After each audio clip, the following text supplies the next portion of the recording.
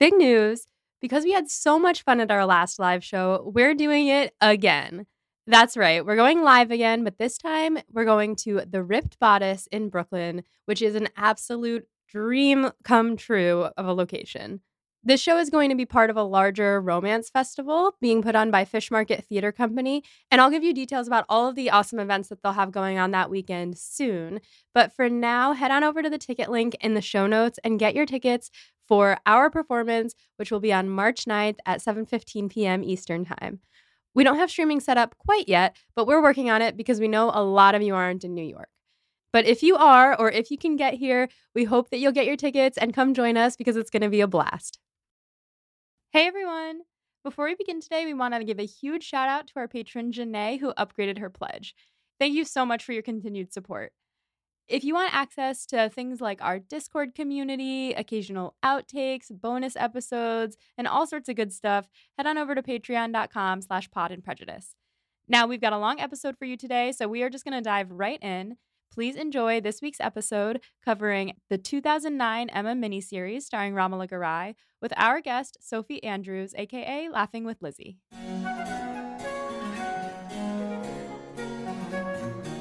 This is Becca. This is Molly. We are here to talk about Jane Austen. We are here specifically to talk about Emma!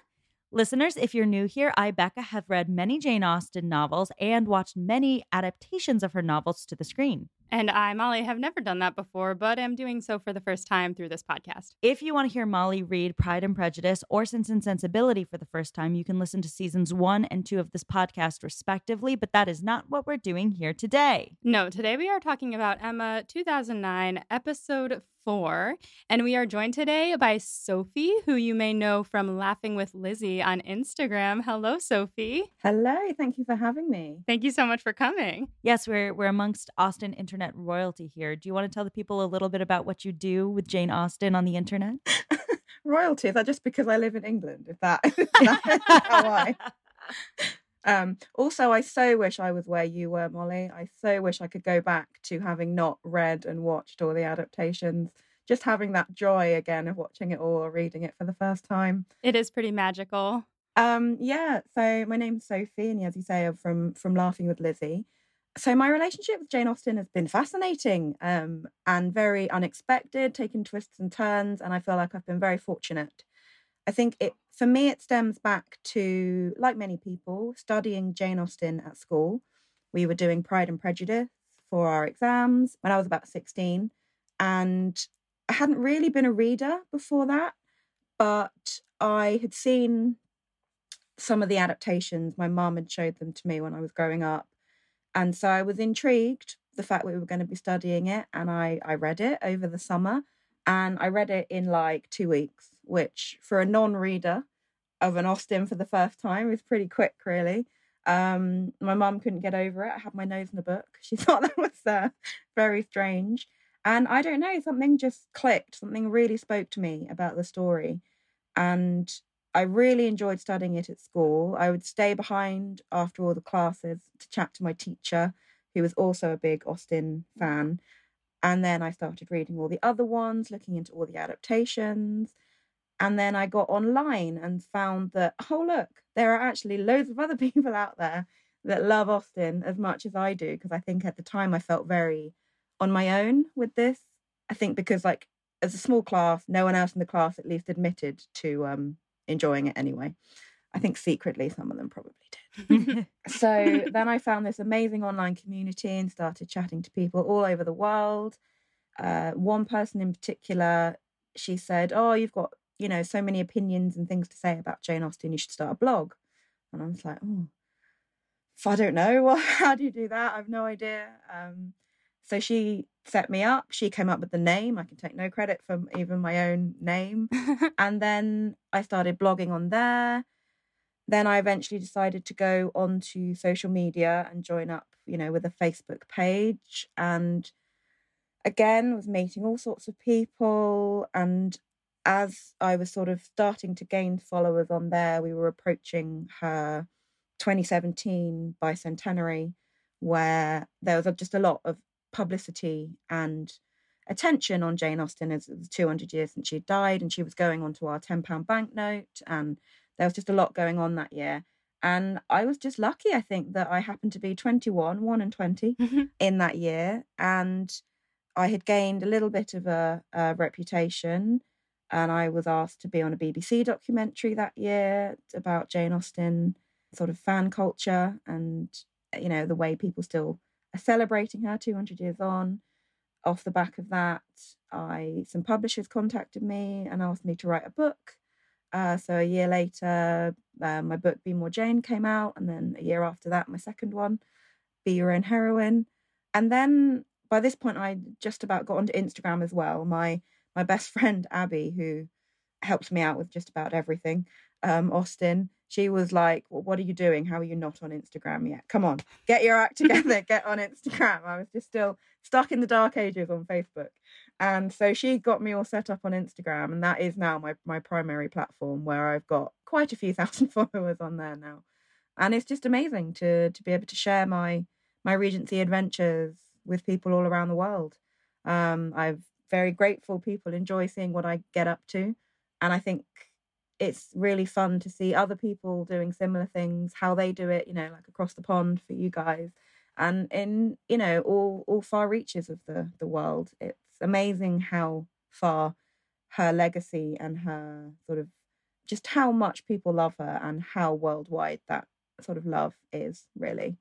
So yeah, I've been extremely fortunate in the opportunities that have come my way, and that people enjoy following my silliness online, really.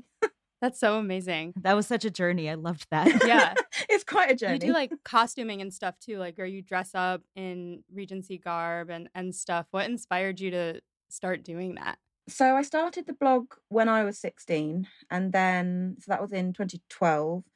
I went to my first sort of in-person Austen event, not in costume, in 2015.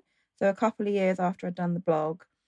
And I think by this point, I'd seen some people in costume, and it'd been, you know, on my radar that, oh, how fun would it be to have a Regency dress? And so then I thought, well, you know what, let's just, for the next event, and my first Jane Austen Festival in Bath, the big annual one in Bath that happens every year, I wanted to have a costume. So with my sort of Facebook page, I was getting ideas and suggestions of where to go, and I met a fantastic seamstress called Sarah Marshall, who helped me out with my first outfit, and, you know, made my first dress, and Spencer and everything. And then it was a low budget because it's expensive to get them, and I think you do need to start somewhere. And so, you know, all my accessories just came from me going on eBay, Regency bonnet, and hoping for the best. And there was a surprising amount of things out there that you could pull together an outfit. And the first time I put it on, I could still remember it felt very surreal. It was a very special moment. And I think the reason I wanted to go all the way into the costuming is, one, you know, it's just fun, and the outfits are beautiful when you see them in the adaptations. For me, another major part of my sort of journey with Austen is she's very much an escape for me, has been for years, and still is. I suffer from various health conditions, such as, well, big one is fibromyalgia. Currently now got long COVID too. And so back when I was first poorly, when I was 17, Jane Austen was such solace, and I could just jump into the novel and pretend I was Lizzie Bennet for a couple of hours, instead of Sophie, who was just going to endless medical appointments. And, you know, the real world was a little bit rubbish at the time. So I think that idea of escapism, adding in the costuming, just made it even more of an escape, I suppose. If I could get into a different dress and put my hair up, take my glasses off, and just really, you know, almost pretend I'm someone else. I think it really just kind of went along with that, and is why I suppose threw myself into it quite so fully, because it was so vital for me at the time. Yeah, I think I can relate to that, and I think a lot of other people can relate to that. Austen's work forever and always feels comfortable. It feels homey. It feels safe. And I think that a lot of, I mean, I know a lot of people in our community feel that way as well.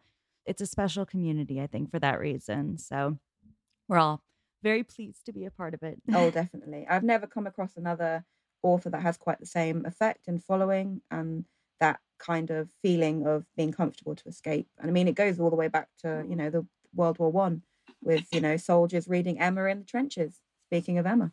Yeah. So it's fascinating how generations, there's been this comfort in Austen, I think. Yeah, there are a lot of other fandoms where the following can get catty and can get defensive and mean and like fight amongst themselves a lot. And I feel like the Austen fandom is so nice.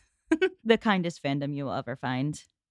Speaking of the fandom, we do have a few questions that we ask all of our guests about their relationship to Jane Austen. You just answered the first one, which was, what is your relationship to Jane Austen? So I will move on to the second one, which is, what is your favorite piece of Austen's work? And that can be a book, it can be an adaptation, it can be a song inspired by her work, whatever speaks to you most. I had a long think about this, and I think for me, I'm going to say my Peacock edition of Pride and Prejudice, because it's a very iconic cover.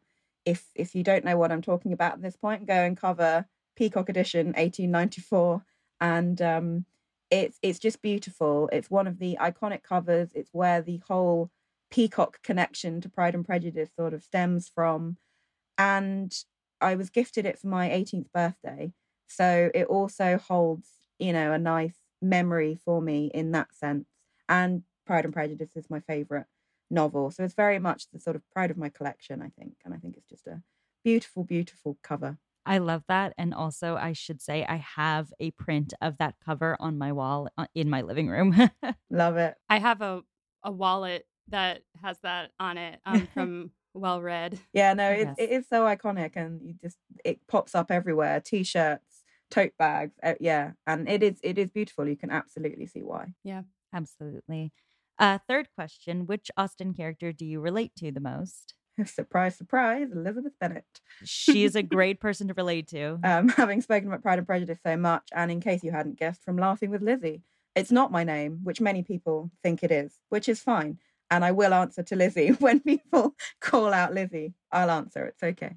In fact, I sometimes will answer more to Lizzie than Sophie in the Regency situation, apparently, as my friend has pointed out to me. She's called out to me several times, and I haven't answered until she's used Lizzie, apparently.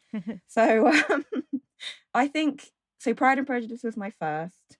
I already knew I loved the story from having watched an adaptation when I was younger.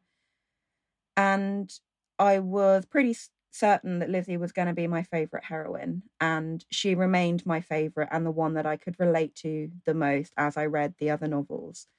I think for me, her obstinate, headstrong spirit is just fantastic when you're reading it and seeing the way she stands up for herself and stands up to people around her, sort of going against what should be expected of her in sort of society's eyes. The fact that she didn't really care about that, or to an extent of if she felt like someone was doing her wrong, she would stand up to herself. It's not like she was going out the way to be a rebel, but when needed, she didn't shy away from standing up for herself or her family or anything like that. And I think that's a really admirable quality, and I think is an important quality to have today as well, especially as a female. I think she's a great role model, I think, still today. Truly a 21st century woman in the 19th century in many ways. And then finally, our final question is, what is your hottest Austen take? This is something about the Jane Austen canon that you feel strongly that may not be the popular opinion. Definitely isn't the popular opinion if all the news articles and everything were to go by, but I actually really like the Persuasion 2022. Come at me. So we haven't done Persuasion yet. It is our next book, and I have heard horror stories about this Persuasion. So I am so excited that we have a guest on who likes it. So. You'll have to get me back on when you've watched it, and I will come on and defend it, because I think I honestly have so many opinions on it. I was actually fortunate enough to work with Netflix a little bit towards the end of it when they were marketing it, and got to know a little bit more about some of the reasons to things and various things. And I think it gave me a further insight into it. And when I watched it, I could see what they were going for, choices that they made. I knew that there were going to be Austen fans that were like, what is this? Sacrilege. But I also think it got an unfair trial. I think people were hating on it just when a 30-second trailer came out. And I think that's a little bit unfair. So, yeah, but this is a whole other podcast. You have to get me on again. Absolutely. Because, yeah, no, I really enjoyed it. Oh, so hyped. That's now like ruminating in my head. I'm off in season 4 of the podcast already, which now I guess means we have to pull ourselves back to season 3 of the podcast covering Emma and the final episode of the 2009 miniseries starring Romola Garai and Johnny Lee Miller. Before we get too deep into it, Sophie, did you have any thoughts on this miniseries? I absolutely love it. I think it's brilliant. I think it's very well done. The casting is spot on. I don't think there's any weak point in the casting. The story, because it's a mini-series in a similar way to the Pride and Prejudice, 1995, therefore the story is really pretty accurate in, I think, as much as you're going to get from any televised adaptation. And the costumes, the music, yeah, no, honestly, it is my go-to. It's my go-to Emma. Yeah, I think it's going to be my go-to as well. It's just so good.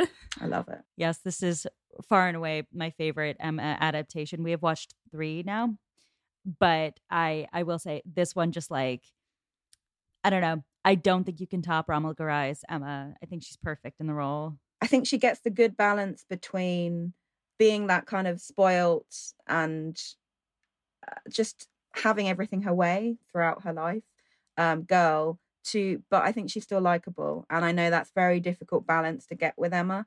And, some people hate Emma. I love her. But a lot of people hate Emma as a character. But I think Romola Garai really gets it right. Yeah. Absolutely. She's amazing. So I guess we should just dive into it.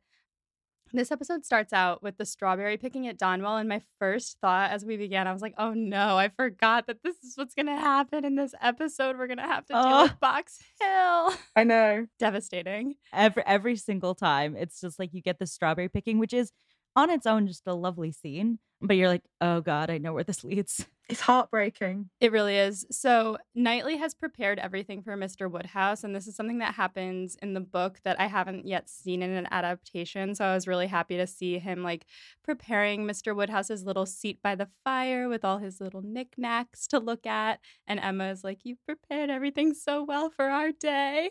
I think generally throughout the series, and you see it a lot in episode 4, just Michael Gambon as Mr. Woodhouse, perfection. So good. Mm-hmm. But also I think the little scenes that you see between Emma and her father, and also Knightley and her father and Emma, I think and for example, what you've just spoken about with him getting out some things for him to look at the picnic, I think they really highlight those relationships and the situation with his father really well. Absolutely. For sure. So every time Emma walks past Knightley in this first scene, you see him he's watching her so intently, and then she walks past him and he just looks like panic. Oh my God. He just doesn't know what to do with himself. Yeah, he really does. I think he's so aware of his feelings by this point. He doesn't really know what to do with himself. He kind of goes back to being a little embarrassed teenager almost. Yeah. Then we see Mr. Elton just dragging this donkey along. This is so iconic because there's no way this would have happened, but it's a perfect scene because he's just sweating like crazy, dragging her on this donkey, and the Mrs. Elton music plays in the background. And I'm thinking to myself, her whole thing is trying to act holier. And then now, wouldn't she have servants to drag her on her donkey as opposed to her husband? But the physical gag of it and the misery of Mr. Elton, just perfection. I think it really sums up their relationship and the marriage that he shackled himself into. Absolutely. And then we see her quote unquote picking strawberries, and she's just having Mr. Weston pick the strawberries and put them in her basket. This Augusta is really, I think she's my favorite. She's so detestable. Just unbelievably so. She is brilliant. And again, played really well in this miniseries as well. I think, yeah, it is great with her walking around saying, oh, how I love picking strawberries. And then literally everyone else just thought, here you go, here's one of mine, because you're not picking any. Yeah, exactly.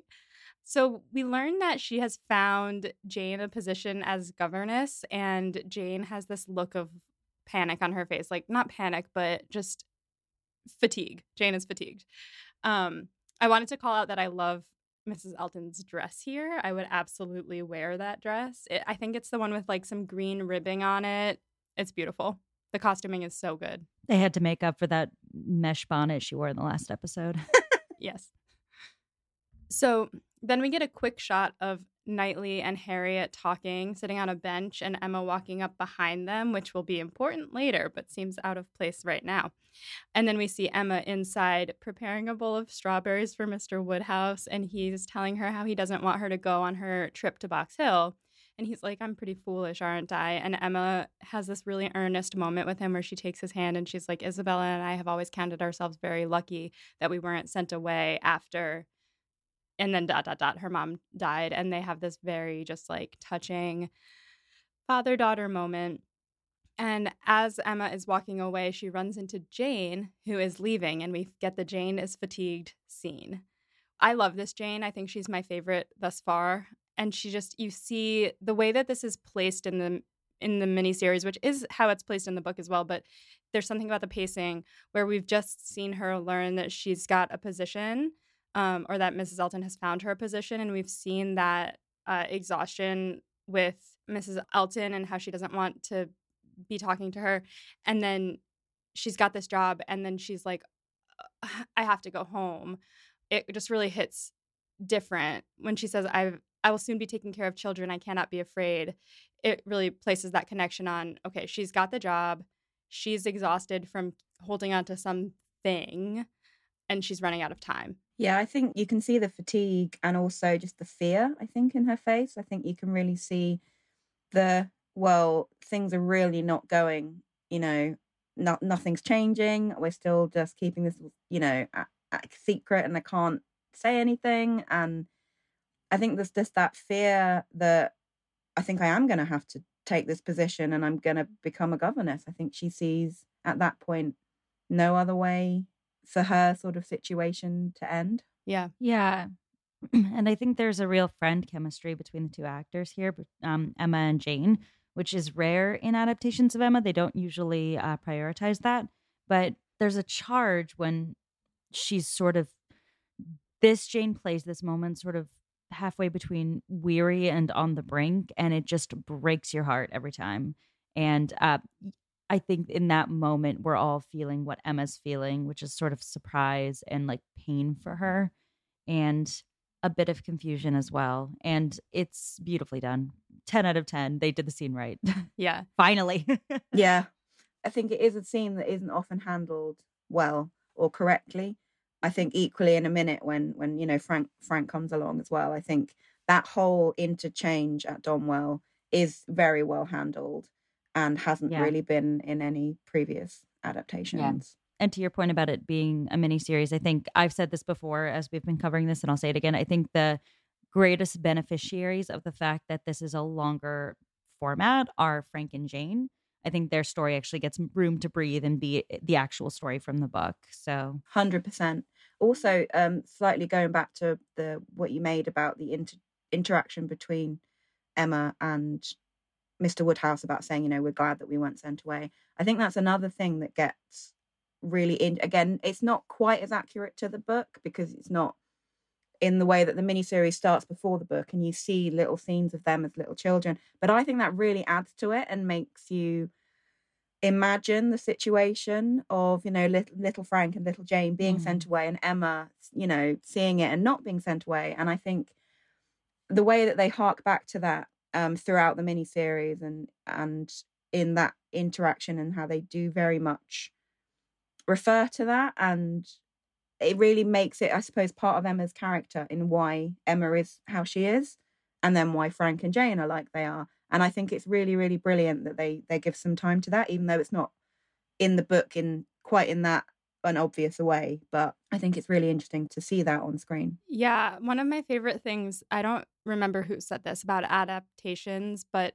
someone who was adapting something said that they don't want to change the book unless they can make it better. And so there are a lot of things that this miniseries does that I think are adding to what Jane Austen gave us. I'm sorry, was this the creators of The Last of Us about the video game? Yes, it was. Yes, it was. Thank you. Great television program. And one of the creators, I think the creator of the video game teamed up with the guy who made Chernobyl, who's both of their names escape me, but basically they talked about it. They're both, the guy who made the game is very proud of the game. The guy who played Chernobyl is a huge fan of the game. And they were like, we love the game. And we're only going to change the game when we think we can improve upon the game. So, and that they do. Spoilers. So, but the making implicit references in the Jane Austen novel explicit in this adaptation, I think really does a good job of tying the whole story together, especially making it feature so heavily in the first and fourth episodes. Yeah. And another thing that it does that I think improves it is making Knightley so openly a mess. And in this next part, we were in our Discord watch party and I was like, did he just really say that? Emma walks Jane to the edge of the grounds and Knightley's walking up behind them. And as Jane is walking away, Knightley comes up and he says, I was thinking how at home you looked. You might be mistress of this house. Sir. Oh, he said Sir. it. He said it. He said it. And she was like, no, like one is enough for me. You would scold me. It would go to my head if I was mistress of two houses. And he's like, I love you. Yeah. He's like, okay, yeah. I think it's the fact that Emma doesn't really think twice about what he just said and just immediately goes, oh, it's just, our level of friendship and the fact that I look after Hartfield for my dad. Hey, I'll just come and look after Donmouth for you. And that she thinks nothing more about if there's any further implications in what he just said. Yeah. She's so oblivious. You could say that she's Clueless. Yeah. Boo. So she tells him that Jane wanted to be alone and she starts talking about like, oh, well, of course she's exhausted, her living situation, Miss Bates, blah, blah, blah. She's like going off on her and she sees Knightley kind of looking at her like, mm-hmm. And she cuts herself off and she's like, okay, like. I'll stop talking like that now. Mr. Knightley does not approve. Yeah, foreshadowing. Then we get Frank approaching, being cranky about the heat. He's hungry. He wants a little beer. Yeah. Someone was like, yeah, he's being a real asshole. No, I was watching this with Mike and Mike was like, yeah, that guy's such a jerk. And I was like, Mike, this is literally how you act when you're hungry and hot. Like you just need like a little snacky snack to be like calm again. And I want to defend Frank here because I do feel like everyone's like, yeah, he's such a jerk in this scene. And he is. But who among us, after like riding through or walking through a very hot day without any food in our stomach is nice upon first speaking?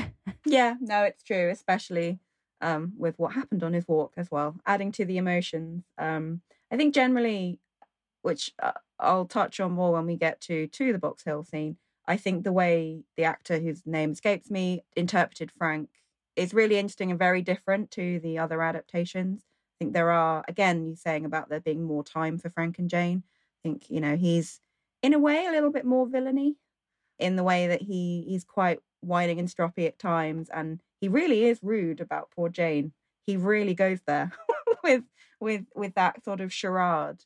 And I think definitely more so than we've seen in previous adaptations. And possibly a little bit more so than we see in the book.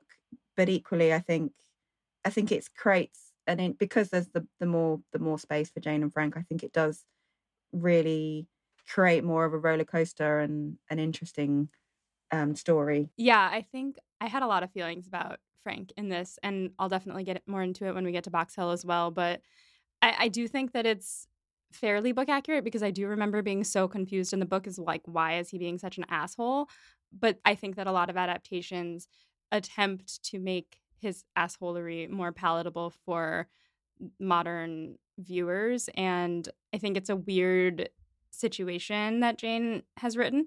And I think it's very difficult to at least wrap my head around. And so I appreciate how much they tried to show that struggle in this Frank. And like you can see he's come in, he's like, I just passed Jane Fairfax and she's walking in this heat. It's insane. But he looks kind of concerned. Like, why is she walking in this heat? you can see all the emotions, right? You know, with when you are in that kind of like sort of like kind of state, you can't really hide your emotions and things, and you can see the anger, the frustration, but also the sadness and the concern and just everything going on. Obviously to Emma, she's just like, oh, he's just being a stroppy teenager. Yeah, and I think you're right. I think there is a way in which he is allowed in this adaptation to really be as gross as he is in the book. And the reason why I think it works is I think because he has already laid on all these different layers of vulnerability in Frank, and like reasons why you might be surprised by just how rude and awful he's being in that scene. I think that makes it a more colorful, rich performance, just generally. I think he's just really good at playing up the best and the absolute worst parts of Frank Churchill's character. Yeah, he can definitely do the best. Definitely. I think at times you're like, yeah, you can 100% see why Emma might fancy him. You know, I'm like, he feels really charming, really sort of outgoing. And you can be like, yeah, you can see the attraction. But then when he then is the other end of the scale and you're like, oh, okay. Totally. So then we get a nose-up shot of a horse eating some strawberries.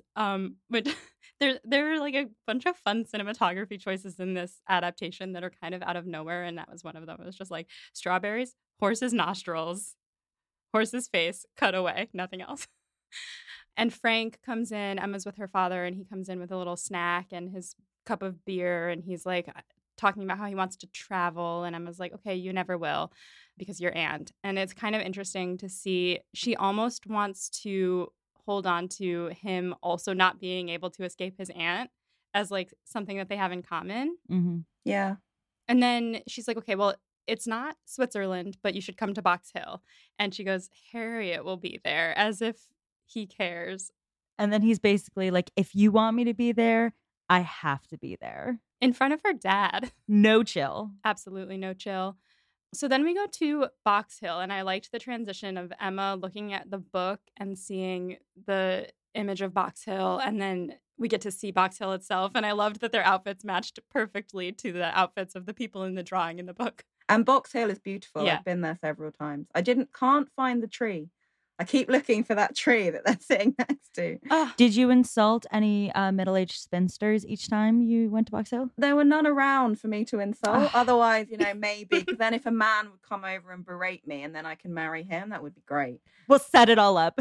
I'll have to take a spinster with me next time. Maybe that's where I'm going wrong. Yeah, that'll be it. You have to invite her out and then... and then ruin her day. Yeah, exactly. Yeah. That's how it goes. So it's still hot, and Emma, Frank, and Harriet are sitting looking at the view, and Frank is complaining about how hot it is, and Harriet is sneezing. I do want to add here, one of the things I've never seen in another Jane Austen adaptation, which I love here, is like the beginning when Emma's there. She's so happy. She's so excited. She's like, this is amazing. And everyone else is pulling down her mood because mostly Frank is being super sour. And she's just literally trying to enjoy how lovely the view is at the beginning before she becomes instigated into poor action. Yeah. It's quite sad as well, in a way, to see her joy. Like, it's lovely, but at the same time, you sort of think, oh, it's so sad that just, you know, going, you know, really not that far from her village to look at a pretty view has just absolutely, like, made her month, you know? I think, obviously, travel was different then, but equally, no one else is quite as amazed by it. And the fact that Emma had never left Hartfield before, not Hartfield, Highbury, I think it's a little bit, it really hits home just how sheltered her life has been. And I think, again, that gives a sense of vulnerability to her and kind of goes a long way to, I suppose, not allowing her behaviour, but to explaining the way that she is, because he really goes, no, she really has just been brought up in this tiny, tiny little sphere, which she's queen of. So she's going to be like she is. And it's very much to do with like her upbringing. And I think it's very good how the adaptation does really focus on the fact that it's kind of like her upbringing and her surroundings and circumstances that have made her like she is. Because I mean, that's literally the first line of the book as well. So it does, again, it's making the clever line you said about implicit, explicit. I think it really demonstrates that really well. Yeah, totally. So they're all hiking up the mountain, and Frank is talking about how miserable everyone looks. And then they're all like sitting silently in a circle. And it is interesting how he went from being grumpy to being like, let's make jokes. He's trying to stir the pot. He's like taking out some toxic energy on everyone around him, which Emma translates as, oh, he's having fun, but like feels menacing in the scene. That, and also just wanting to upset Jane as well, I think, because they've had their argument. He's like, right, how can I really stick it to Jane as well? And I think he's horrible in this scene. He's absolutely horrible. And it's so sad to see Emma going along with it. It's so hard to watch. It's so hard to watch.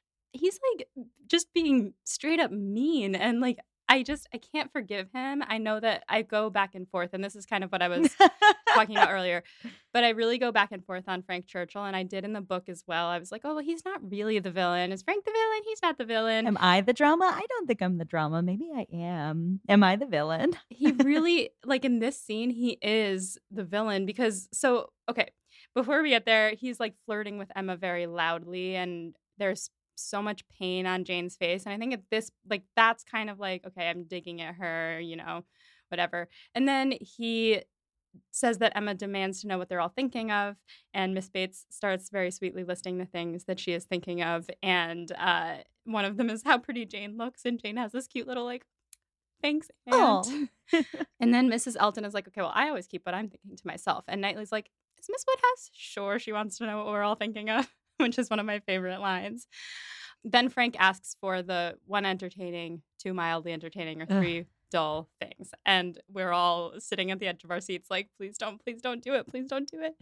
There's no other scene I can think of in a Jane Austen novel that makes everyone so viscerally uncomfortable.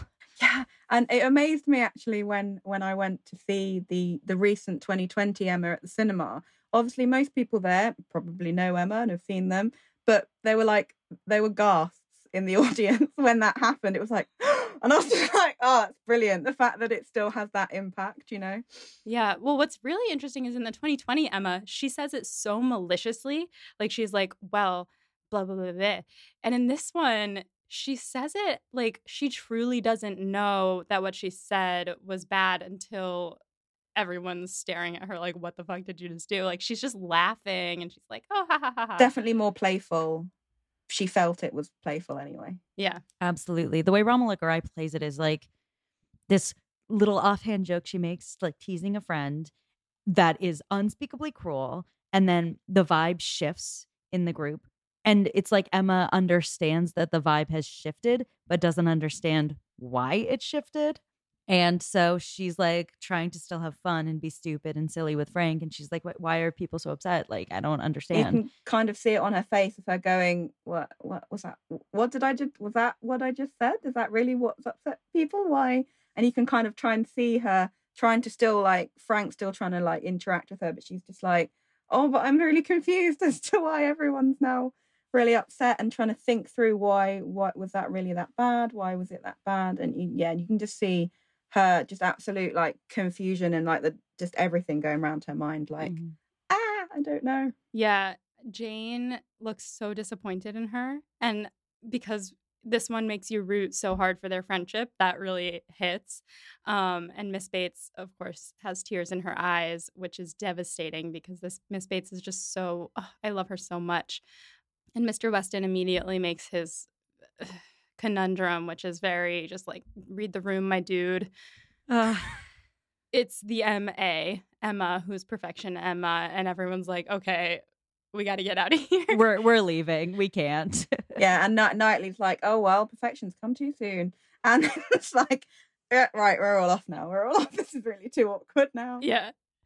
My girlfriend wanted to share that she, upon watching this, and she's never read the book or really seen any of the other, I mean, she's seen some of the other adaptations, but not necessarily paying attention. Anyway, she knew when he said what two letters mean perfection or whatever, she was like, I bet it's M and A, but she didn't say it out loud, she says, because she thought it was too dumb a joke.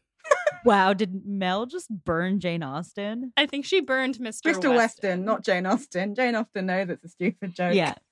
Yeah, exactly. I liked when they were all walking away, Augusta was like, come, Jane. And Jane was like, mm-mm. Yeah. Mhm. Hello, it's Molly from the future hopping in to tell you about a new season of one of my absolute favorite podcasts. Hot and Bothered, hosted by returning Pod and Prejudice guest Vanessa Zoltan, is a podcast that treats romance as sacred. You've probably all already heard of this podcast because in their 4th season, they covered Pride and Prejudice. And now, Hot and Bothered is back with a season that is all about romantic films. The first 10 episodes of this new season follow Vanessa as she learns how to critically watch movies by looking closely at the classic 2003 rom-com How to Lose a Guy in 10 Days.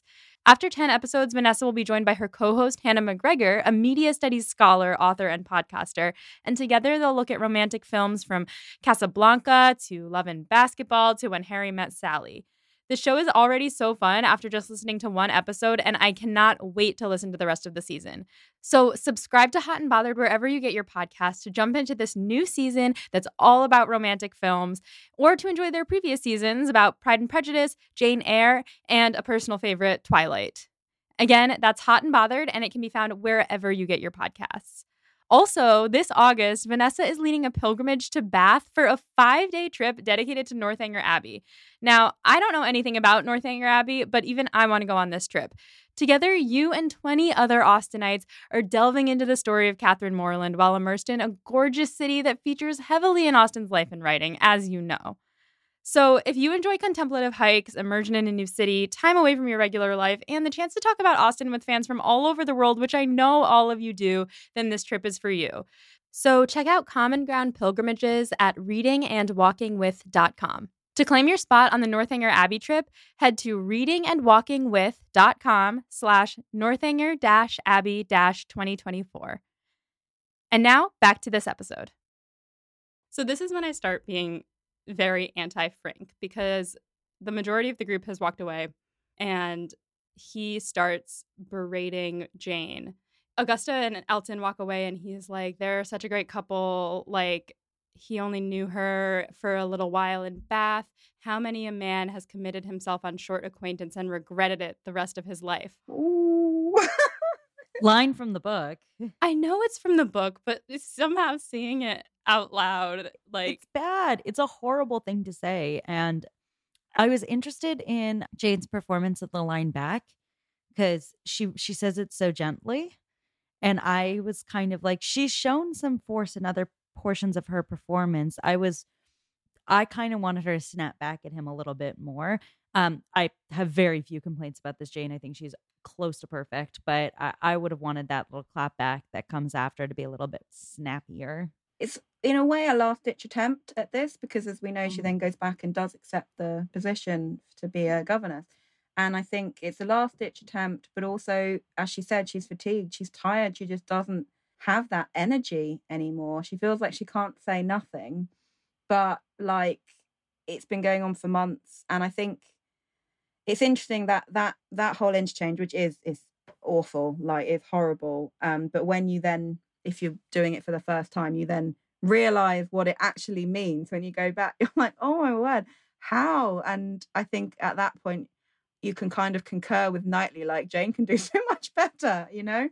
I think at that point, it's really hard to feel anything nice for Frank. yeah, especially I think that this adaptation really makes it his decision that they've been keeping it a secret. And I know that they're keeping it a secret because of his aunt, and his aunt wouldn't approve of the match and wouldn't let him marry her. But it really shows that she's just like waiting around for his aunt to get out of the picture or for something. And she's starting to feel like she never will.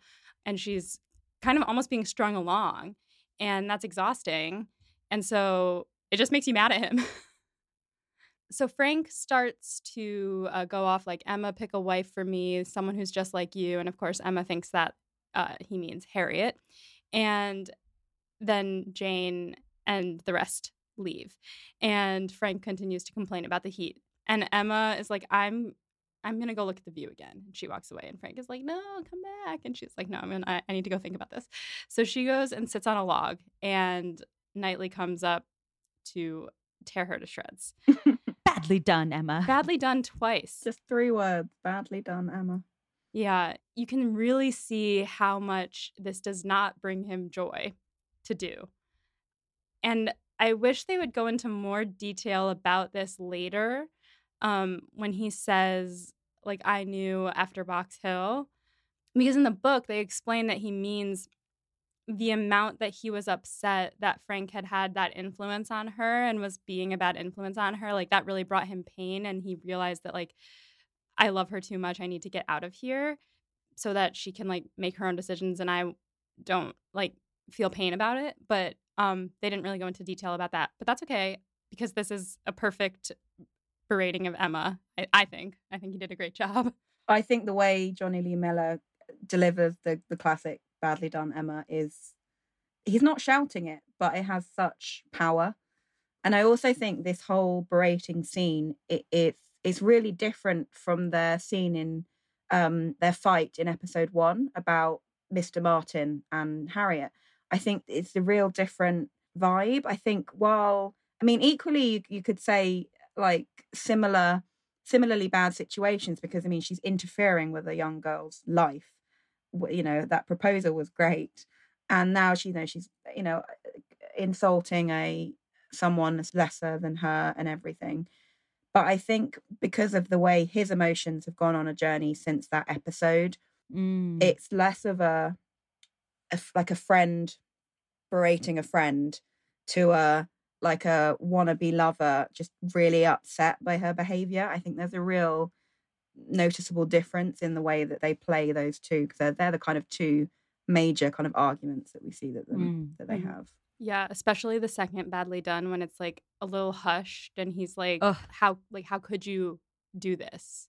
I do really agree with that point. I think it is a perfect encapsulation of how their relationship changed through the story.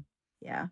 I think at this point, Emma has realized, okay, maybe, I think out of, she's stepped away from Frank and she's probably a bit of realization has settled in. But I think she's trying to defend herself, not to defend her behavior, but to Mr. Knightley, rather than because she doesn't like the fact that Mr. Knightley is thinking of her this badly. And I don't think it's not like I don't think to me that she's necessarily defending her behavior because, oh no, it was absolutely fine. I think it's mainly because Mr. Knightley is so upset. Absolutely. So she's destroyed and she goes home and her dad is being so sweet. He's like, oh, was it as spectacular as you'd hoped? And she can't look at him. She's in tears. And he's like, will you be going on another trip soon? And he kind of wants her to say no. And she's like, no, I won't. You can't have too much a good thing. Oh, this whole next section gets me so much. Just seeing, Emma clearly not slept, and that incredible shot of the sun coming through the window, just and the profile, and just she looks so tired. And then the way that they do it, and when she goes into the village to see Miss Bates, and just the absolute judgment from everyone, because all this kind of gossip gets round very quickly in that kind of village.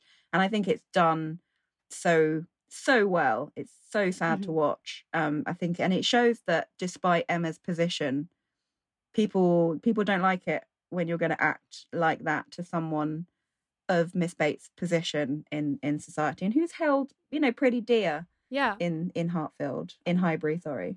Well, I was going to ask if you thought that was real, or if Emma's imagining that they're all looking at her like that. Interesting. Because my first thought was that it was imaginative, but because her imagination runs away so often. But I kind of like your thoughts that, like, people just love Miss Bates and Emma is actually being harshly judged by the rest of the town. Because, like, she should be. I think it's certainly something up for interpretation, and one can read it clearly either way. So I think that both are a great reflection of Emma's very well-earned self-loathing in this moment. I think it may well be, it could possibly be a bit of both. I think there definitely would be judgment from the rest of her village, because the village is so small, because they do, they know they've kind of got to look after Miss Bates because of her situation, and they know kind of what should be expected of Emma. And generally Emma is a nice person. Like, she does go and help the poor, and it's an out of character situation really for her to be that mean. And so I think it probably was happening. Maybe her mind made it feel worse than maybe it was. and, a couple of looks that may be like, oh my gosh, everyone's literally talking about me and judging me right now. But I think there definitely would have been some, because of how sort of small and enclosed and just village life, really, especially back then. I think it would get round very, very quickly. I mean, everyone does like care for Miss Bates. Loads of people you'd hear of many different people giving her baskets of food, and they just know they've got to look after the Bateses. And I think therefore people would be, what's it like? I know I'm not angry, I'm just disappointed kind of, attitude. Yeah. And maybe a little bit angry too. I mean, maybe a bit angry. Yeah. I wanted to draw attention to Emma's messy bun. Like, she's just got like a full-on modern messy bun going on. Couldn't be bothered. Yeah, I think she's totally just, I can't sleep. I'm woken up, I'm going, Miss Bates says how early it is.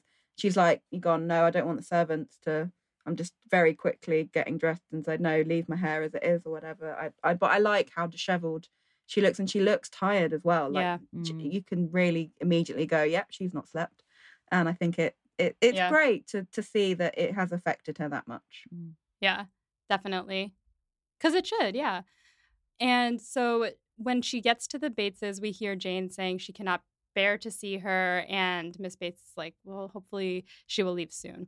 And Emma's like, ugh. And she is just sitting there with Mrs. Bates in the living room, and Mrs. Bates is just staring at her. And then we see a letter to Mrs. Smallridge on the table.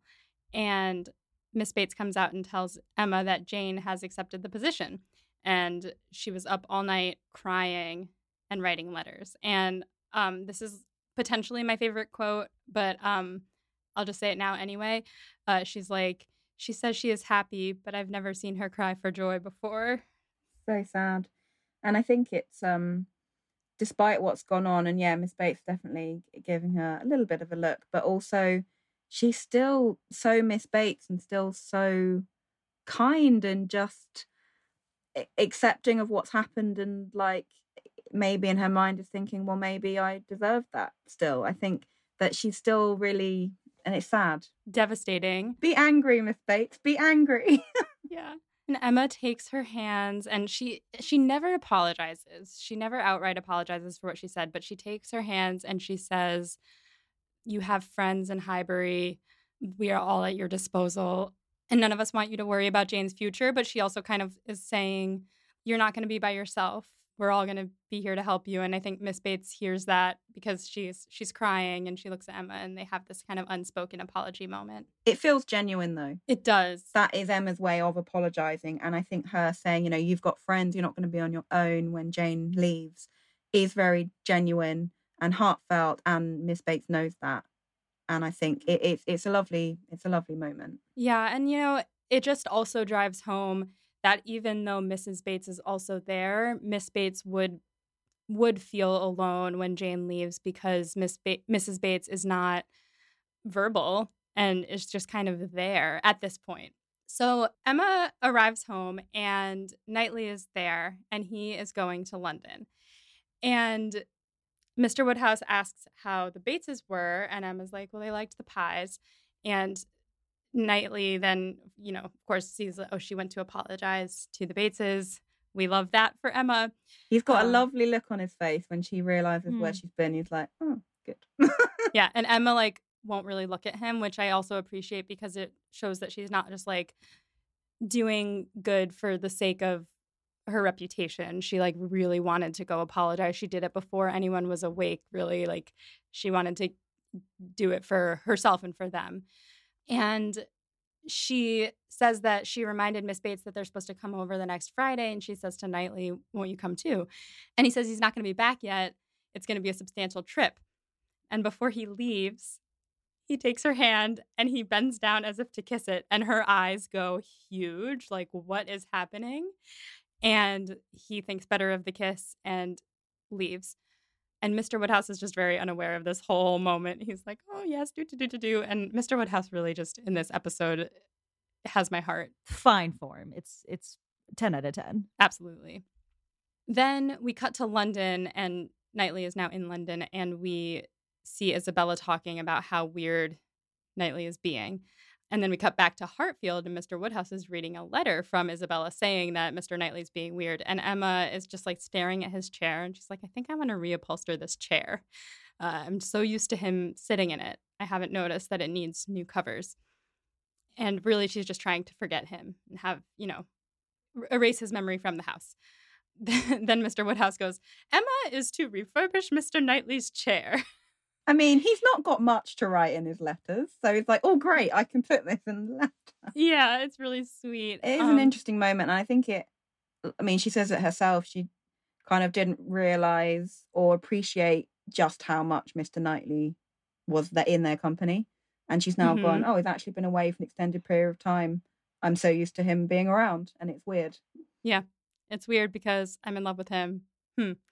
And Mr. Woodhouse also starts writing that Emma has been trying to befriend Jane. And we see this kind of flashback to Emma trying to go over, bring things to Jane, and Jane avoiding her, saying that she's too ill to go outside. And then Emma sees her walking through the field, and she's like, I'm truly sorry that Jane and I can't be friends. And you can feel that she really is truly sorry. Then we get the Mrs. Churchill is dead montage. So good. Everyone's just so happy that she's dead, but then trying not to be happy that she's dead. It's hilarious. It's just so brilliant. It's like, Frank is free. Well, we're really sorry that Mrs. Churchill is dead. It's just all the ways that they're just trying to be like, oh, this is so great, but not because a woman's died. It's so brilliant, and it feels very British as well. It's brilliant. I love that whole scene. Yeah. She says, I am so happy at this dreadful news. I love at this point that John Knightley in London is very much saying, like, the truth is like, well, no one's liked this woman at all, ever. Why should we now be sad that she's died? He's very much like, no, I'm not sad. Why should I be? And he's very much, saying it how it is, even though everyone else is trying to save face. John Knightley is a king. He's great. He's so great. And I love, again, because you've got the 4 episodes, you get a good relationship, and you see Isabella and John Knightley more in this, which I think is great because they're such great characters. They really are. I love their relationship in this. They have like a playful energy where they nag at each other, but in a very sweet way that I think does them justice. I like in the scene where when they're saying that Mr. Knightley's out of sorts, and like when he says about, because he didn't want to go to this dinner and take the boys to the park, and he's like, yeah, I think that's a reasonable reply to both of those things. Yeah. It was beautiful. Emma says that Frank may finally do as he chooses, and then we see Frank walking through the town and stops in front of his old house, and we see a flashback of him as a child being taken away from his father in the rain. And we all feel a little bit sad for Frank at that moment. Even in his poor behavior, I think that flashback does a lot of work to remind us that, like, even though this is a flawed person, he's someone who's been through a lot. I think also at that point, it kind of brings like an end to that period of his life where he's been taken away and been trapped into this with his aunt. I feel like he feels like, okay, maybe that chapter's over now. And that little flashback is, that's sort of how it felt to me. Mm-hmm. I know I've seen some people say that they also think that whole scene, the fact that he flashes back to this, I mean, do you think Frank has quite a bitterness towards his father and the fact that he sent him away? I think it's sort of a debatable thing as to what, whether Frank is understanding of what the situation, or whether there is a little bit of bitterness with what happened to him. That's a good question. I think that this adaptation grapples with those questions much more than any other adaptation that I've seen. I think Frank could very well be angry at his father. I see Frank as a character in limbo, one that understands himself to belong certain places more than others. And the fact that he changed his last name to Churchill from Weston tells me that in the grand scheme of sort of the emotions of being taken in by your aunt and uncle and then having your life completely dominated by them versus the complete raising of his own class so that he enters a new form of society his father could not have given him access to, and one that he clearly enjoys through balls and wealth and enough to string poor Jane along for a long time so that he could ensure his inheritance. It's tricky to see how Frank feels ultimately about his sort of broken childhood. Well, I wonder though, I mean, I think that it's not necessarily about his inheritance for vain reasons, but more so that he doesn't want him and Jane to be destitute, and not have anything. And No, yeah. I hadn't thought about this before in terms of, like, whether he enjoys his status. I mean, he does say in the scene where he's being grumpy, Emma's like, "Okay, like, you're sick of wealth and prosperity," and he's like, "I don't consider myself prosperous." And I know that he's talking about Jane and his situation, but I think that he might also we could read into that another layer of being just unhappy with where he is in life and, like, feeling torn between 2 homes and all of that. So it's definitely something to think about. I had never considered that he might be upset with his father, but he might not understand why he had to go away. He was so young. And I think, I mean, a little bit like going back to towards the beginning of it, where Knightley's essentially the fact that Frank is meant to keep coming, and then it's saying, "Oh no, I can't come," and he didn't even come to his father's wedding, and all of this. And Knightley's basically saying, a man in his situation, if he wanted to come, he'd be able to come. And I think while there are a lot of constraints with his aunt, and he does have responsibilities there, and she has a lot of power over him, I also think there is some truth to what Knightley is saying, in that I feel like if he really, really wanted to come, he probably could. So I think that maybe there is a little bit of, just because he doesn't have that relationship with his father, that he doesn't consider it. He comes when Jane's back. Let's be honest. So it's a little bit sad that he didn't even manage to make the effort to come to his father's wedding. And I know there are circumstances with his situation, but also possibly a little bit of a broken relationship there, that he doesn't feel that sort of obliged to, I don't know what I'm trying to say. Something along those lines. Yeah. No, I think that's a very probable point. So then we see Emma running towards Randall's in a panic, and we learn that Frank is engaged to Jane. And this is where Emma says that she needs half a day to wrap her head around it. And we flash back to Emma and Frank dancing, as Emma is like, "Why did he come amongst us already engaged and act so very unengaged?" It's a great question. It is a great question. Like, why did he flirt so hard with her? Like, wasn't quite necessary to be quite that over the top. Yeah, like, he could have just come and not done that and still kept it a secret, but he had to go completely the flip side of what was actually the situation. And Mrs. Weston spells out all the times that it was almost revealed. She talks about them, and we see a flashback to his blunder when they were walking through the countryside, and then the game with the Dixon and all of that. And we see the time that he almost told Emma, quote unquote, almost told Emma, but then chickened out. And she clearly is worried that Emma is feeling, some type of way about this. And Emma's like, "Don't worry, I do not have feelings for Frank." And as she's saying this, her voice dropped like 3 registers, and she suddenly sounds older. Like this has aged her, but also that she's matured. I think it's really sad in the scene to see, well, Mrs. Weston and also Mr. Weston, when he pokes his head through the window, just how nervous they are, and how upset and angry, but like how nervous they are for Emma, because they were encouraging the relationship between her and Frank as well. And I think you can see the pain on her face. Absolutely. Then Emma starts asking how Jane could bear watching Frank flirt with her so much. And she's like, "No wonder she's been avoiding me. Of course she hates me." And she starts going off on Frank, and she says, "Badly done indeed." It's like, someone has grown and become more like Knightley. And she says, how could he let her contract herself as a governess? And Mrs. Weston says, well, he didn't know. Jane took the job because she couldn't wait any longer, and because of their fight outside of Donwell. But as soon as Frank found out, he came back and threw himself on Jane's kindness, apologized, said they can be together now. And that's when Mr. Weston pokes his head in, and Emma's like, "Okay, well, let's just be happy for him, I guess."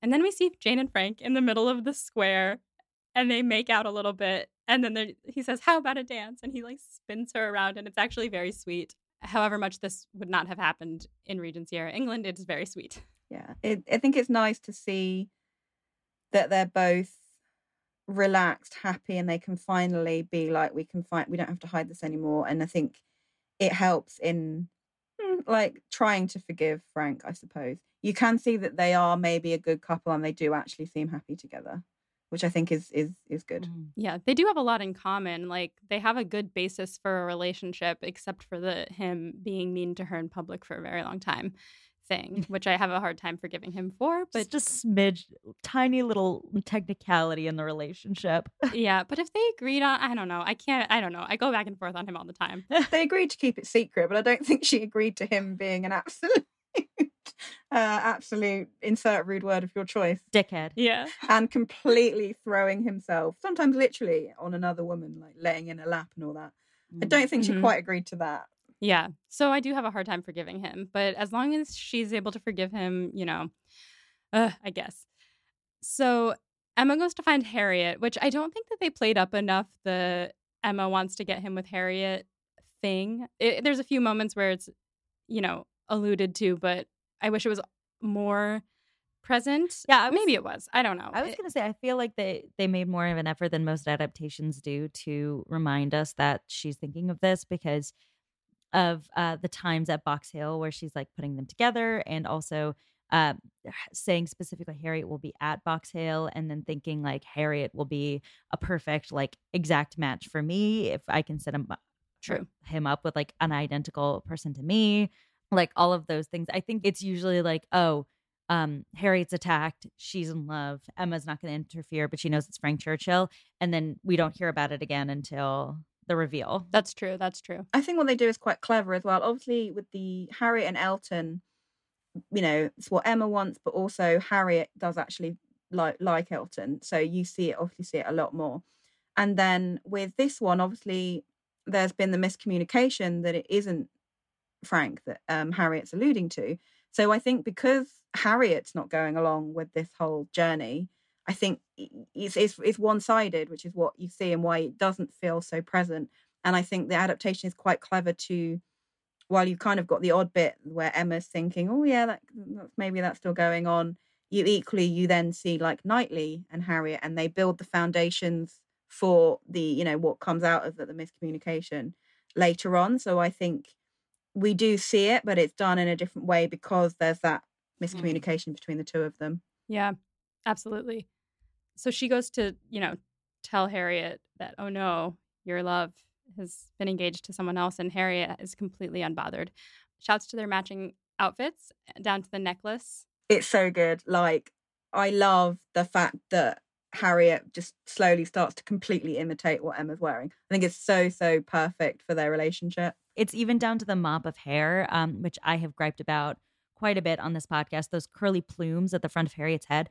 In this scene, they are pinned back the way Emma does her hair. Mm-hmm. It's so like subtle, but so good throughout the series, the way that she just more and more is like imitating Emma. It's very well done. Yeah, it's so good.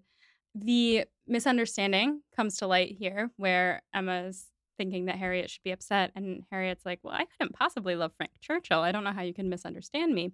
And when Harriet says, well, I wouldn't have thought it possible, but you gave me hope when you said that stranger things have happened, you who have known him all your life, Emma starts to just unravel. Like we're watching a horror movie folding out in front of her. She's like, oh my God, wait, what are you talking about? You couldn't possibly mean Mr. Knightley. And Harriet's like, well, yeah, of course.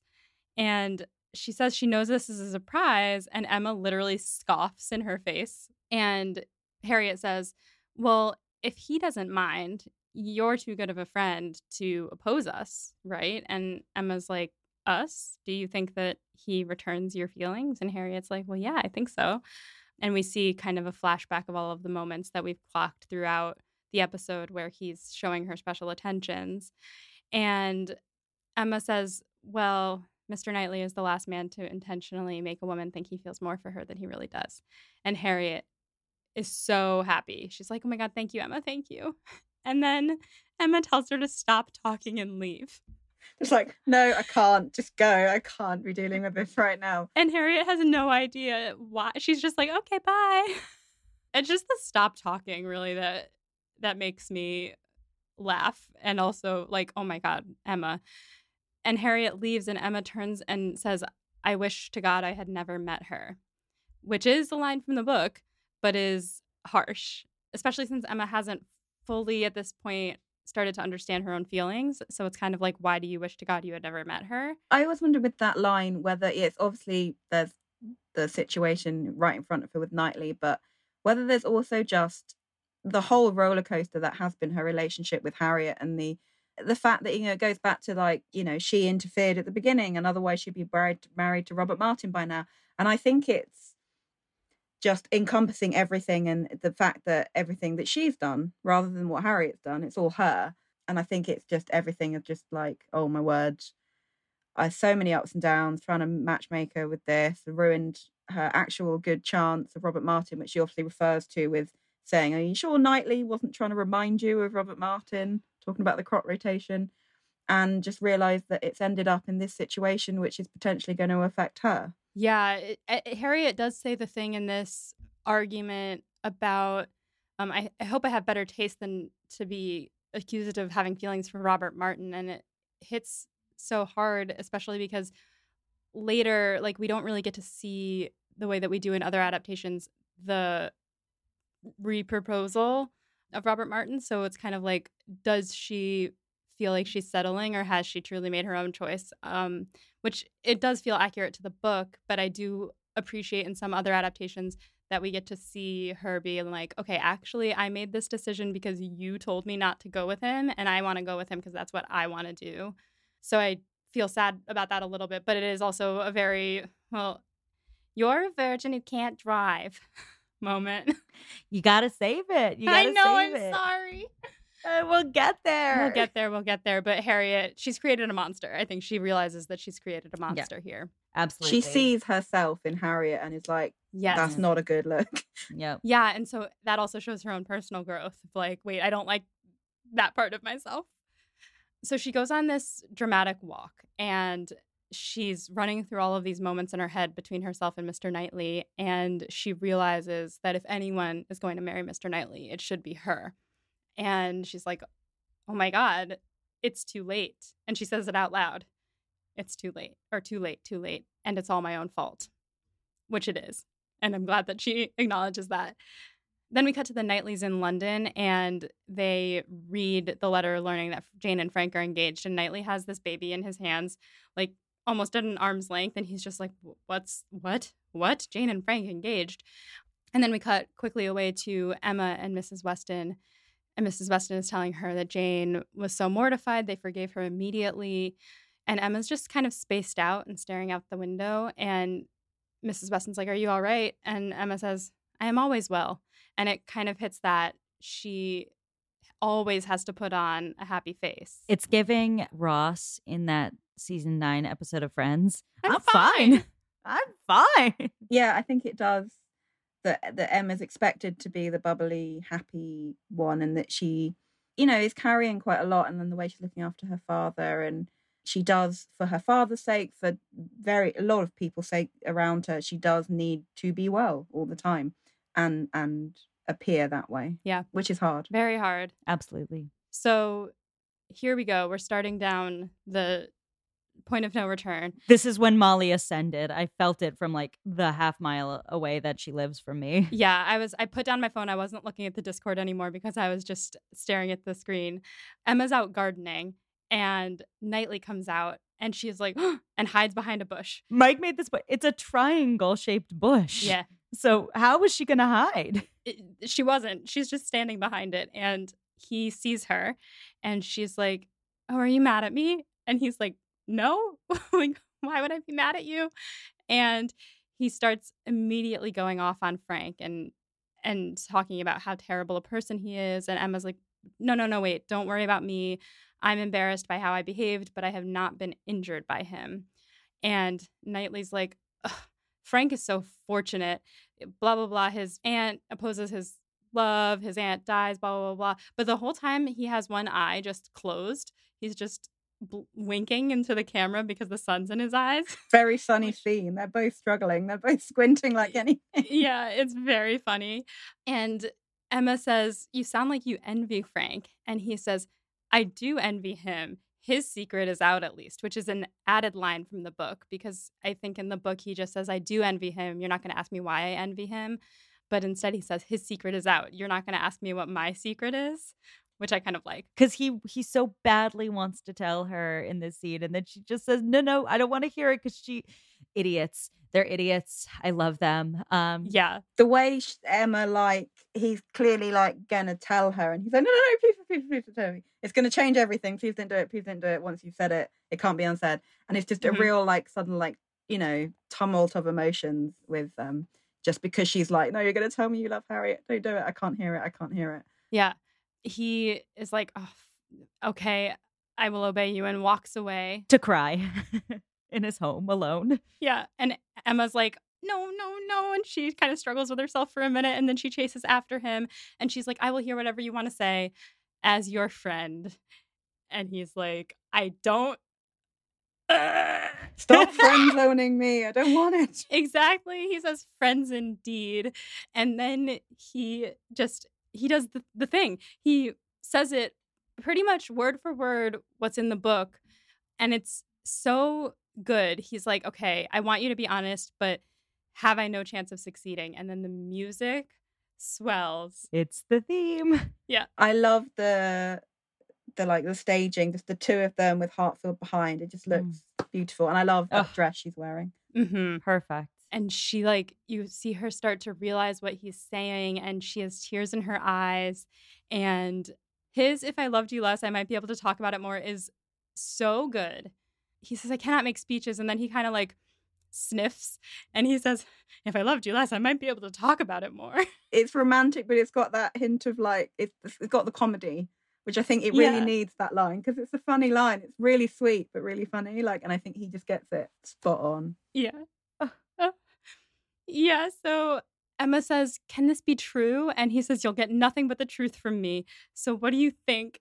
And his chest is just like heaving, like he's so nervous. And she says, "I find I do not know what to think." But you can see, like, in her face, obviously she's just like, "Oh my God, I don't know what to think. How did this happen? How did I get so lucky?" And then they kiss. We need to talk about the physicality of the scene, though, because the way after he says, "What do you think?"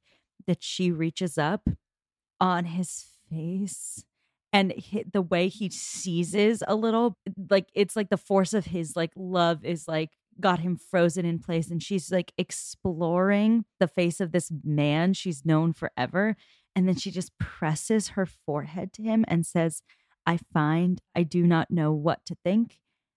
And then the way it, like, pans out to that wide shot, and you see his hands slowly creep up to touch her hips, and then the slow, like, the agonizing pace at which they finally kiss, like the Regency era of, like, etiquette versus the desire, just like culminating in this moment of like fresh love.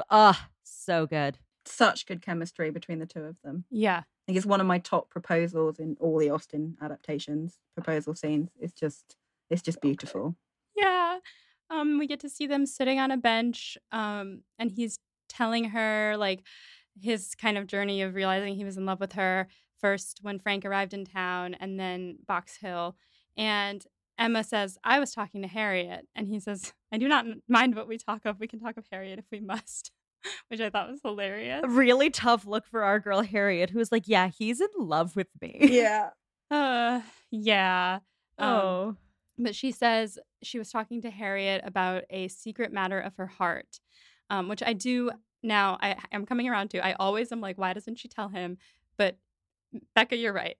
Yeah, it would suck for Harriet. It would be awkward. There's no point. You can see now. I can see now because I had to see it performed well. Yeah, no, it would be mean of her to say it. Like, it's better for Harriet, for her to hear herself and get over it, and Mr. Knightley to not be aware of it. Yeah, especially because Emma knows that Harriet can get over it because she's now been in love with how many men this year? 3. 3.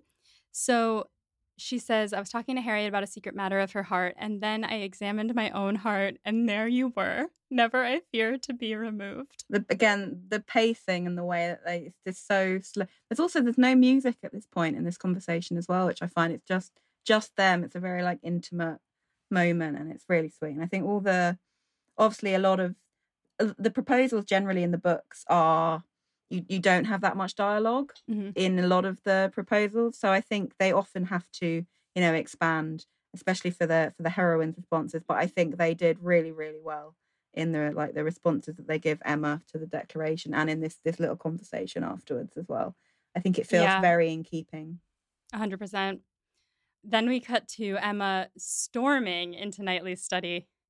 This is so good. She's sobbing, and she goes, I love you, and I always will, but we can never marry. That's all.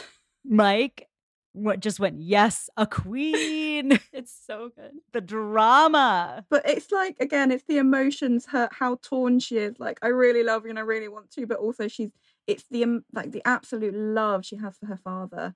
And she's like, no, I couldn't do it to him. This is what he's been fearing, and I can't do it. And I will have to forgo marrying you for the sake of my father. And that's huge. Yeah. And I think they did a really good job in this adaptation of all of the small moments that we've had between her and Mr. Woodhouse, where he's said, like, I hope you never leave. And it doesn't feel the same as it does in some adaptations where he just like wants to hold on to her.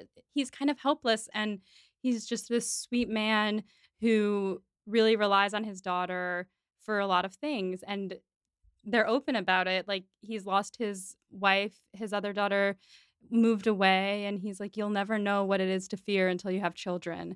And she takes that to heart, and she doesn't want to leave him alone. And Knightley says, well, I've thought about this too. I know you could never leave him, but my heart is here with you. So why does it matter where I live? And he says he'll come to live at Hartfield. And she says, you would do that for me? And he says, well, I might walk back and forth a few times a day for my constitution. Which is a really sweet callback to early I think it's in the first episode, where she's like, well, Mr. Knightley only gets his exercise by walking back and forth here. So it's a cute little callback to that. That is huge. Like, it's it would be seen as such a pride thing. Like, the fact that he's willing to, well, move in with your in-laws. Even today, that's hard. Exactly. But, it's a really big thing to sort of be not submitting to the woman, but like ceding power. Exactly, for your lady. Big thing. Knightley with the constant dreamboat behavior. Yeah, Knightley in shining armor. Yes. That's good. I love it.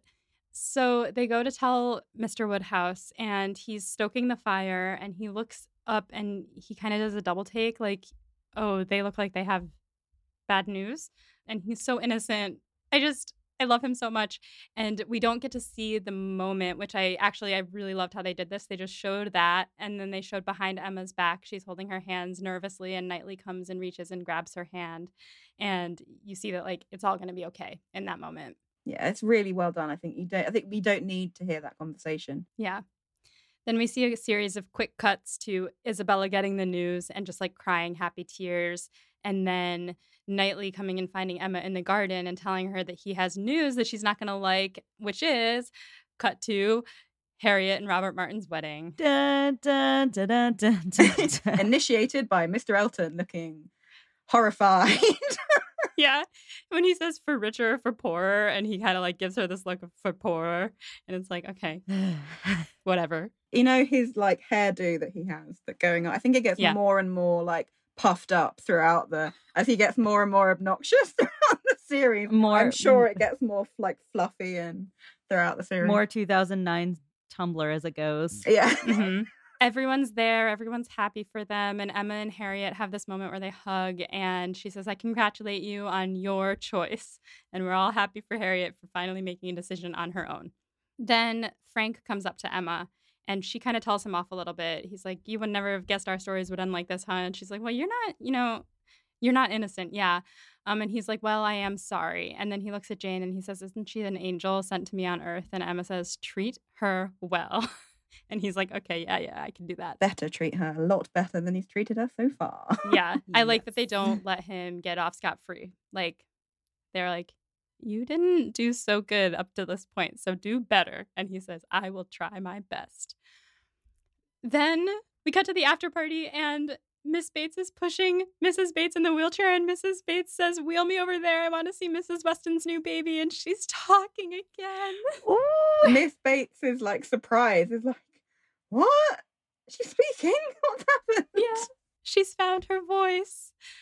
It's just so beautiful because, like, whatever's been weighing on her, it really brings the story to a nice close, because we started the story with seeing her upright, seeing her talking, and being upset that Jane was going away in the first place. Now we get to see her coming back to herself a little bit. Everything is how it should be. Jane is happy and etc. So she feels happy again. And yeah, I think it's like that full circle moment. Yeah, it's really beautiful.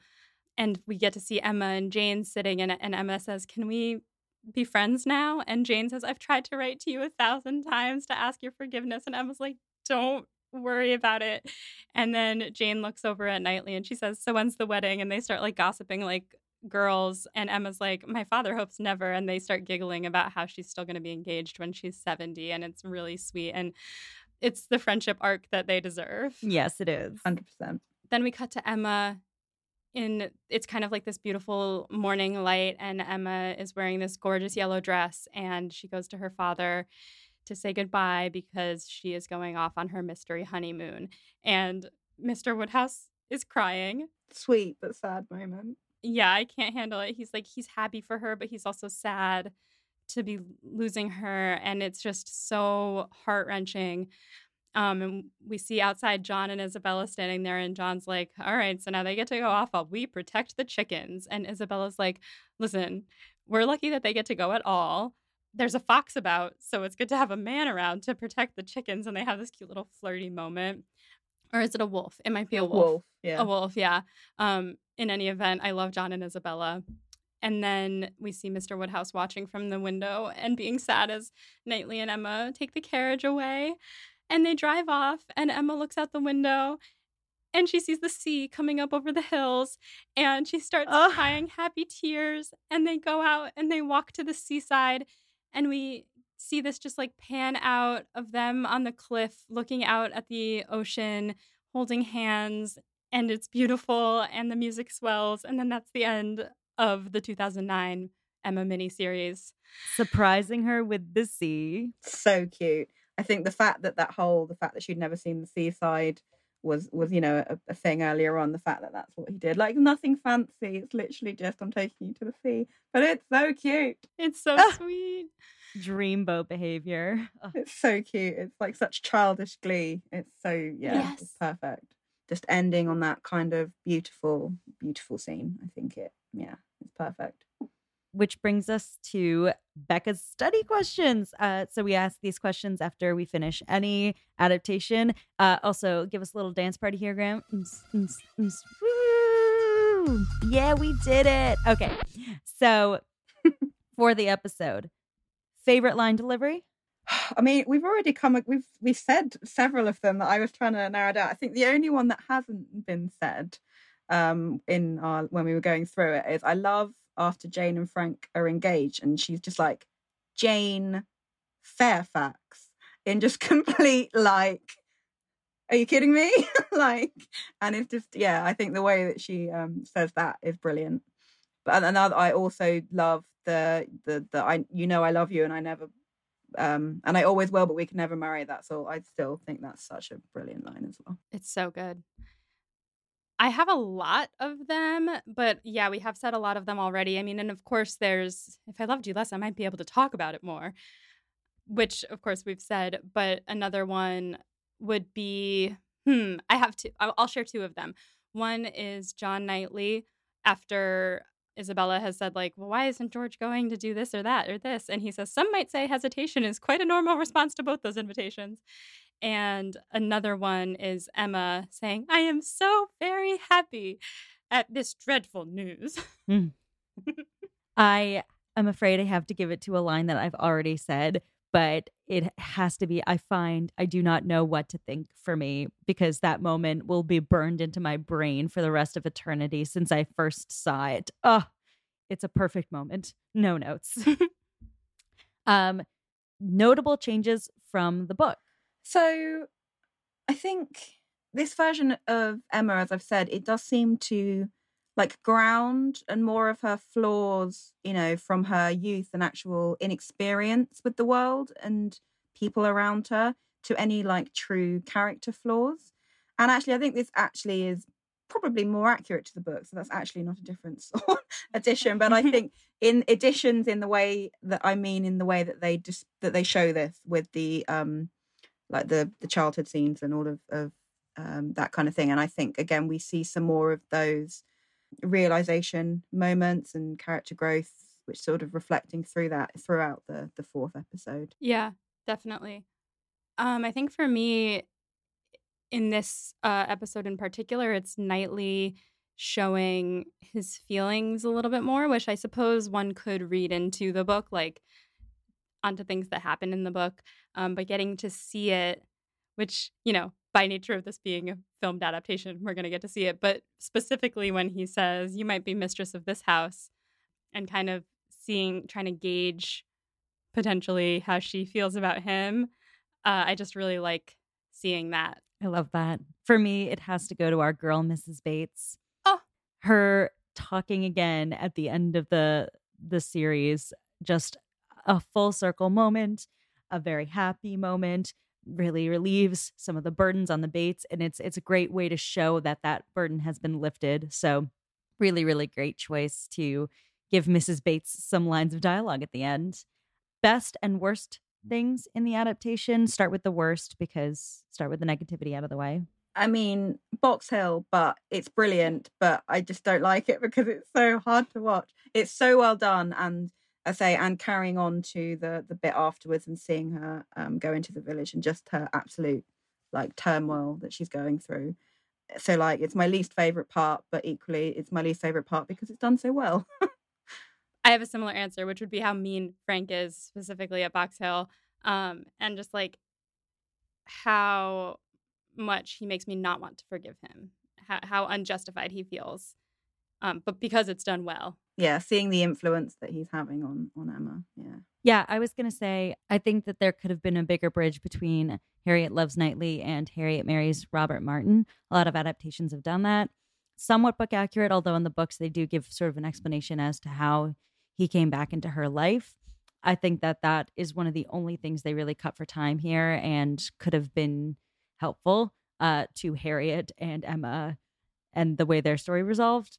So that would be my one flaw. Yeah, totally. The pacing at the end is very like tumble. Yeah, it's quick. It's snowballing. So they just kind of skipped it. I really like in the 2020 Emma how they do the Harriet and Martin. I mean, throughout the film, especially at the end when you see how she gets back to him. I think that's really nice. Yeah, I love that when Harriet comes and says, and my father is a tradesman and he sells galoshes, and Emma says, well, I hope you will invite him to Hartfield. And it's like a very beautiful getting back together scene. But also like one of our patrons noted when I was like, they're not even in a fight anymore. They were like, well, Harriet didn't even realize they were in a fight. So yep, it's true. Best thing in the adaptation.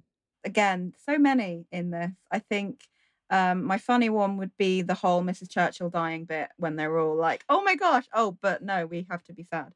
Just that whole scene with everyone's reaction, including John Knightley's very like, why do we have to be sad?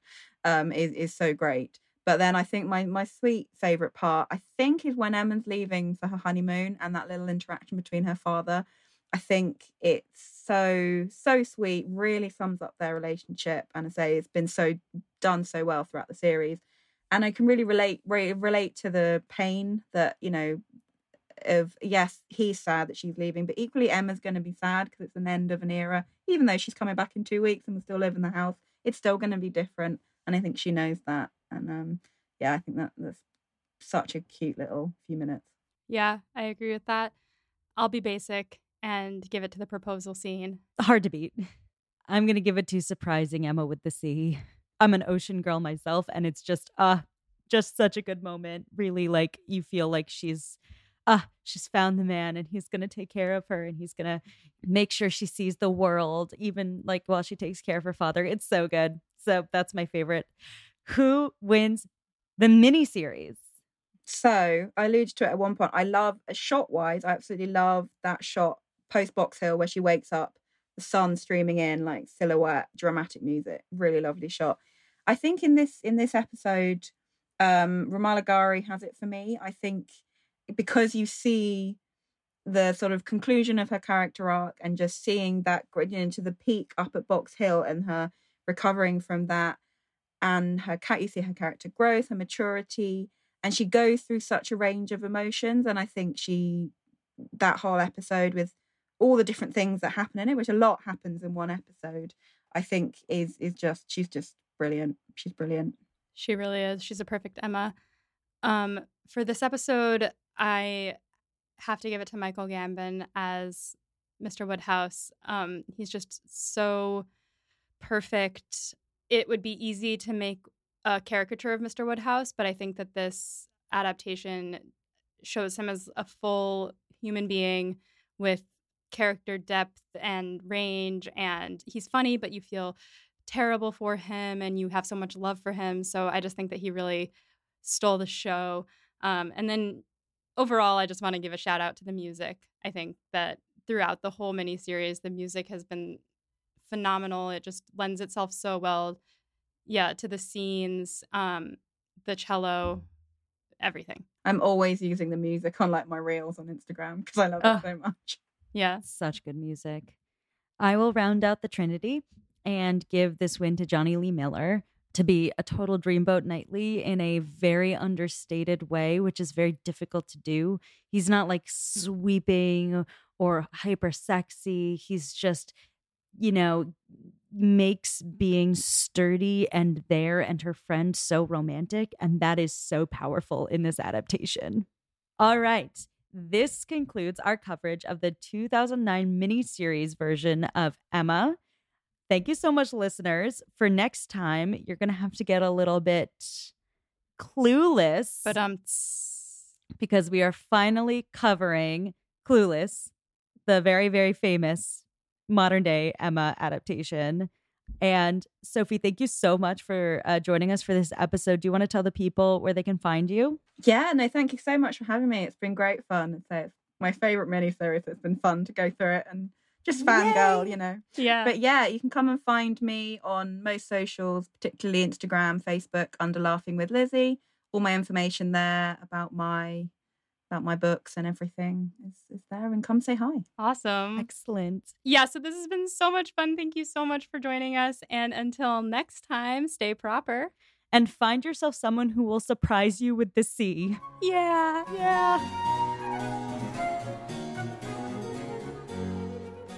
Pod and Prejudice is edited by Molly Burdick and audio produced by Graham Cook. Our show art is designed by Torrance Brown. Our show is transcribed by SpeechDocs Podcast Transcription. For transcripts and to learn more about our team, check out our website at podandprejudice.com. To keep up with the show, you can follow us on Twitter, Instagram, and Facebook at Pod and Prejudice. If you love what you hear, check out our Patreon at patreon.com/podandprejudice to see how you can support us, or just drop us a rating and a review wherever you listen to podcasts. Thanks for listening.